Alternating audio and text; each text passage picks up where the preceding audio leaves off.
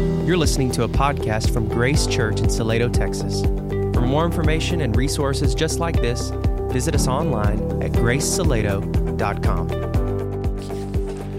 Tell you what, next week I'm bringing my space heater up here. I'm just gonna put it in the corner of our little cave that we have. Jason would be sitting in the back. He'd just be like lounging in his chair, just like steam radiating off of him. Like shorts and a tank top and Bahama t-shirt. Well, on that note, I want to say hello and welcome to the Grace Church Salado podcast. My name is David Laws, and I'm joined by Corey Woodard, the minister to students here at Grace. If this is your first time listening, we do this podcast each week so that you would come away loving God's word more, knowing how to understand it and apply it to your day-to-day life.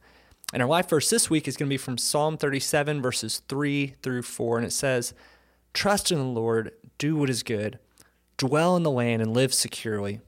Take delight in the Lord, and he will give you your heart's desires." And I love this passage because, you see him giving all of these commands, and it can seem somewhat straightforward at first glance, but as usually is the case with Scripture, there's so much depth and there's so much complexity in what's actually going on here. So, Corey, I'm excited to break it down with you today.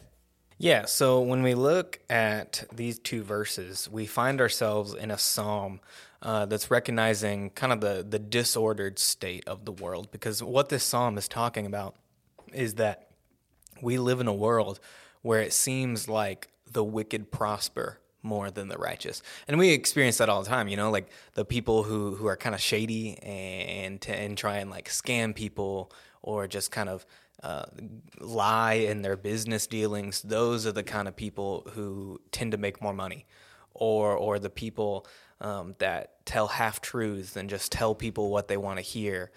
Those are the people who get the promotion over us sometimes. And so when we look around us, we see that what the psalm is pointing out, that because of the disordered state of our world, it seems like the wicked tend to prosper more than the righteous. And so that can bring in a temptation for us to act like that, because we want those things. Our heart tells us that, those things are good, and they're getting those things by acting in these wicked ways, and so I should act in these wicked ways as well. That can be the temptation for us. But as this psalm continues, what it tells us is like, hey, the way of the wicked is coming to an end. It literally says, I think it's funny, the wicked person schemes against the righteous and gnashes his teeth at them, but the Lord laughs at him because he sees that his day is coming. And so that's what this psalm is talking about. It's recognizing that the wicked seem to prosper, and we can be tempted to act in those ways so that we can prosper too, but the Lord's laughing at them because their days are coming to an end, and he knows that. And so what we're being invited to with these verses is a different way of being than the world. He says, hey, it looks like they're prospering because they're acting that way, but you trust in the Lord. Trust in the Lord and do what is good. And so what that trust is, it's trust that we will be vindicated by the Lord. Even though the wicked and the evildoers are the ones who seem like they're in the right now, what this psalm is calling us to is to trust that when the Lord comes again, we will be the ones who are vindicated. Well, and I think it's important that he's commanding them to trust because it's so inverse and backwards from what we can see from our own humanistic perspective. But it's that same truth radiates all through Jesus' ministry when he's helping people understand this upside-down kingdom of God, where basically whatever you tend to think about things, the truth of God's kingdom is probably the exact opposite. And so it's exactly like what you said. When we look around and we see all these people thriving in the short term, it's easy to think, man, I see the reward there. And I feel like in Christian circles now, we don't actually talk about this idea of reward as often as Jesus did, but that's something he talked about a lot. And he actually motivated people by saying, hey, your reward is coming and it's not of this earth. Like you're going to suffer while you're here, but your reward is still coming, and it's imperishable and it's sitting in heaven and it's waiting for you. But I'm excited that we get to look into that more today. Yeah. And that reminded me of what Jason was talking about with 1 Peter 5 that says that the Lord will exalt us at the right time. We don't have to try and exalt ourselves by acting wickedly in this life, because if we trust in the Lord and we do what is good, we do what is right, and pursue righteousness, the Lord will exalt us at that right time. Well, and I think that the biggest challenge to that trust, whenever he's telling us to do that, for me, the biggest challenge that we have to trusting that is maintaining an eternal perspective, because you can't trust him if you're just looking at the here and now. You're like, man, all these guys are getting ahead. All these people are living a more secure, more comfortable life than I am because they're doing things that they shouldn't. And that's tempting to like want to drift towards that. And the only way we can maintain that trust in God is with this eternal perspective that recognizes this isn't my home. Like this isn't where my reward is coming. There's more to it than just the here and now. Yeah, absolutely. And it's also, we can trust that reward is coming because of what God has done in the past. We have this idea in our culture, at least, of this like blind trust of, we just have to trust that this will happen without reason to. And sometimes we bring that misguided cultural perspective to the Bible.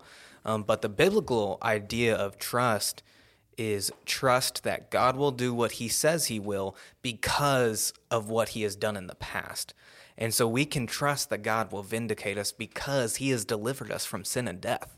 So if he can do that, of course he can vindicate us when we pursue righteousness. Yeah, I love that. It's not the idea of someone buying a lottery ticket and just trusting, I'm going to win this bad boy. It's something that there's merit to it. Like there's experiential things for us to look back on and say, look what God has done. So we can trust what he says he will do moving forward. And, when we look at this, there are some other commands here and a promise that's wrapped in there too. What do you see in this part where it's talking about dwelling in the land and delighting in the Lord? Yeah. So with the dwell in the land, I think that's important because these two other commands are grounded by that idea of trust in the Lord. And so it's the recognition that, so what the land that David is talking about now is the promised land. And so with that, keeping trust in the back of your head, it's the idea that, but we have only achieved that by trusting in the Lord. When we are in a place of goodness and prosperity, we need to remember that we are only there because the Lord has brought us there. But then also that idea of dwelling in the land, that gets picked up by the prophet Jeremiah as well, when he tells the Israelites that they still need to pursue faithfulness even when they're in exile. And so I think that reminds us that even when we are not in the place, when we are feeling this tension, and like you said earlier, we're always exiles right now because this is not our home. And so when we're feeling that tension of things are not right, I am not in the place that I should be, these commands here still apply to us in that. These commands don't just apply when we're in the land of God's promise. They apply when we're in exile as well. And so we still need to be in that place of deep trust even when we are in exile. Well, and I think another thing that you could see too when you look at that, whenever he's telling them, trust in the Lord, do what is good, dwell in the land, and live securely, there's an element of obedience that's wrapped in all of that. He's saying, as you're trusting God, just live how God has called you to live. Do what's good. Dwell in this land. Remember, God had, just like you said, he set this land aside for them and said, this will be your place. So them dwelling there was inherently obedient to what God was telling them to do. So, something that I see here is him saying, hey, just live how God is calling you to live. Live this life of obedience based on what God has given us. But I'm interested in your thoughts on where he says, take delight in the Lord. What do you see happening there? Yeah, so I think that phrase at the end of there, that's take delight in the Lord and he will give you your heart's desires. That's when we read this, like that's what we're automatically drawn to, because we can think, like the Lord's going to give me what I want. I desire a Lamborghini. Yeah, so that kind of thing. And so the way that ties in with the broader passage is that we can think, like the wicked are getting it that way, and the Lord will give me the exact same things that they are getting.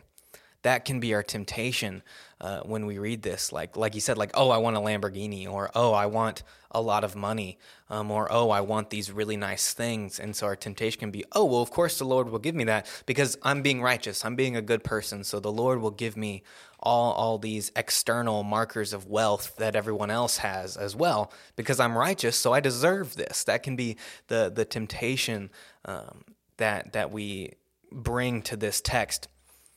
But the Bible's doing something much more subversive here than that, because that promise is predicated.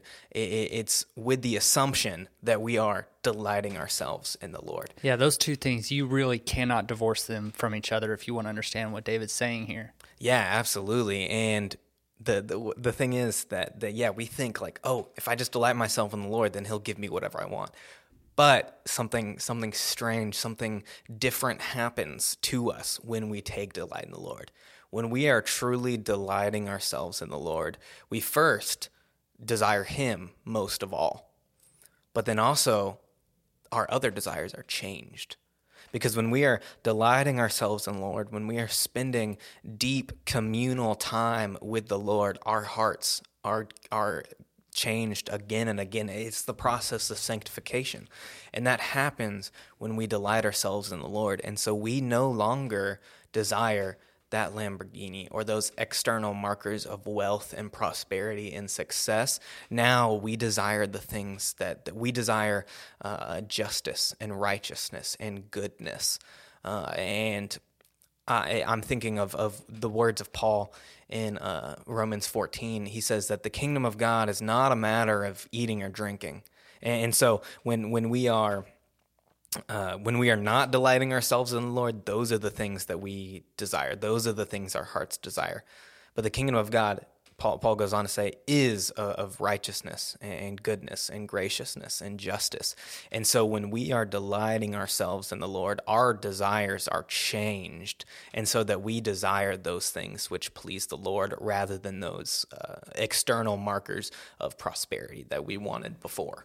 Well, and maybe it's just because I have the mind of a 5-year-old, but, the analogy that comes to my mind is that, like, this person who has eaten all this ice cream and they just love it. So what do they want? Like, they want more ice cream. It's this idea here that when you take delight in the Lord, that's going to recalibrate your desires. So that's what you're wanting more of. So when he's saying, yeah, I'll give you the desires of your heart because I will be the desire of your heart. And I love the way you broke that down so simply. And so when we take all of that, right, like there's so many good thoughts to process. What does that mean for me this week? How can I take this passage and obey it, and apply it to my daily life this week? What would you say there? I mean, how can we apply this passage? Yeah, so one of the things that Scripture does is that it corrects us and it corrects our ways. And so I think the first thing that we need to think about is, okay, in my pursuits, am I pursuing the same thing as the wicked people around me? Or am I pursuing what the Lord takes delight in? Am I pursuing these external markers of flourishing and of success and prosperity, or am I pursuing goodness and justice and righteousness in everything that I do?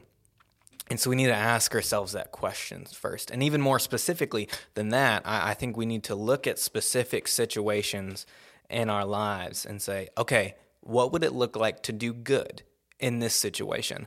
I think just an easy example I thought of was like a promotion or even just a good evaluation at the end of the quarter or at the end of the fiscal year with our job is, okay, what would it look like to do good in this situation? If I kind of slander the character of my coworkers to make myself look better, that might give me that promotion, or that might get me that better evaluation because I seem better in comparison to them because I'm slandering their name and the work that they have done. But that would be acting wickedly. Or if I just do the job that God has called me to do, and work for his glory and for his righteousness and strive to do good and to pursue peace and justice and goodness in all my relationships with my coworkers, I may not get that promotion, but the Lord will take delight in that. The Lord will exalt me in the proper time. And also, just quite honestly, we just need to delight ourselves in the Lord. Another way to apply this thing is just starve. Jason talked about this on Sunday, is that our desires are wicked. They are sinful. And so the natural desires of our heart are wrong. And so we need to starve ourselves of those things that fuel those wicked desires, but then fan the flame of those desires for the Lord.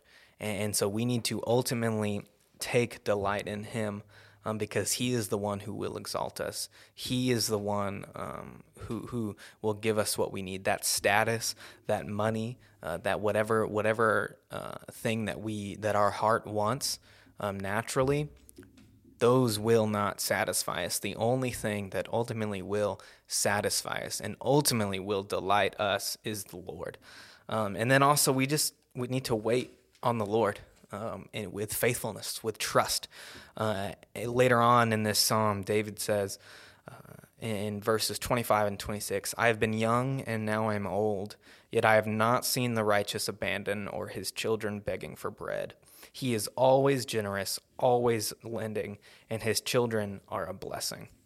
And so we just got to wait with faithfulness and trust and just pursue the Lord above all other things. That's what this is calling us to. Well, I think that's a perfect lens to look through, because when we're reading God's word, we should be asking ourselves things like, is there a promise to believe here? Is there a command to obey? And here, the answer is yes, right? Those things. He gives us 4 or 5 very explicit commands. Trust in the Lord, do good, live in this land. But then there's that promise at the end, and I just think, if you're really trying to help someone take this verse and cling to it, I think you nailed it. It's just, it boils down to that idea of delight in the Lord. Because if you are delighting in the Lord, that's where your joy is, your satisfaction, your peace, your hope. They're all just wrapped up in you enjoying who God is. All these other pieces are going to fall into place. I mean, that really is the takeaway that I think is important for us to have. And so, for all of you listening, we want to thank you for listening to the Grace Church Salado podcast. And we hope that this discussion spurs you on in your love for Jesus and your love for people this week. And we look forward to seeing you next week for our episode on Psalm 37, verses 5 and 6.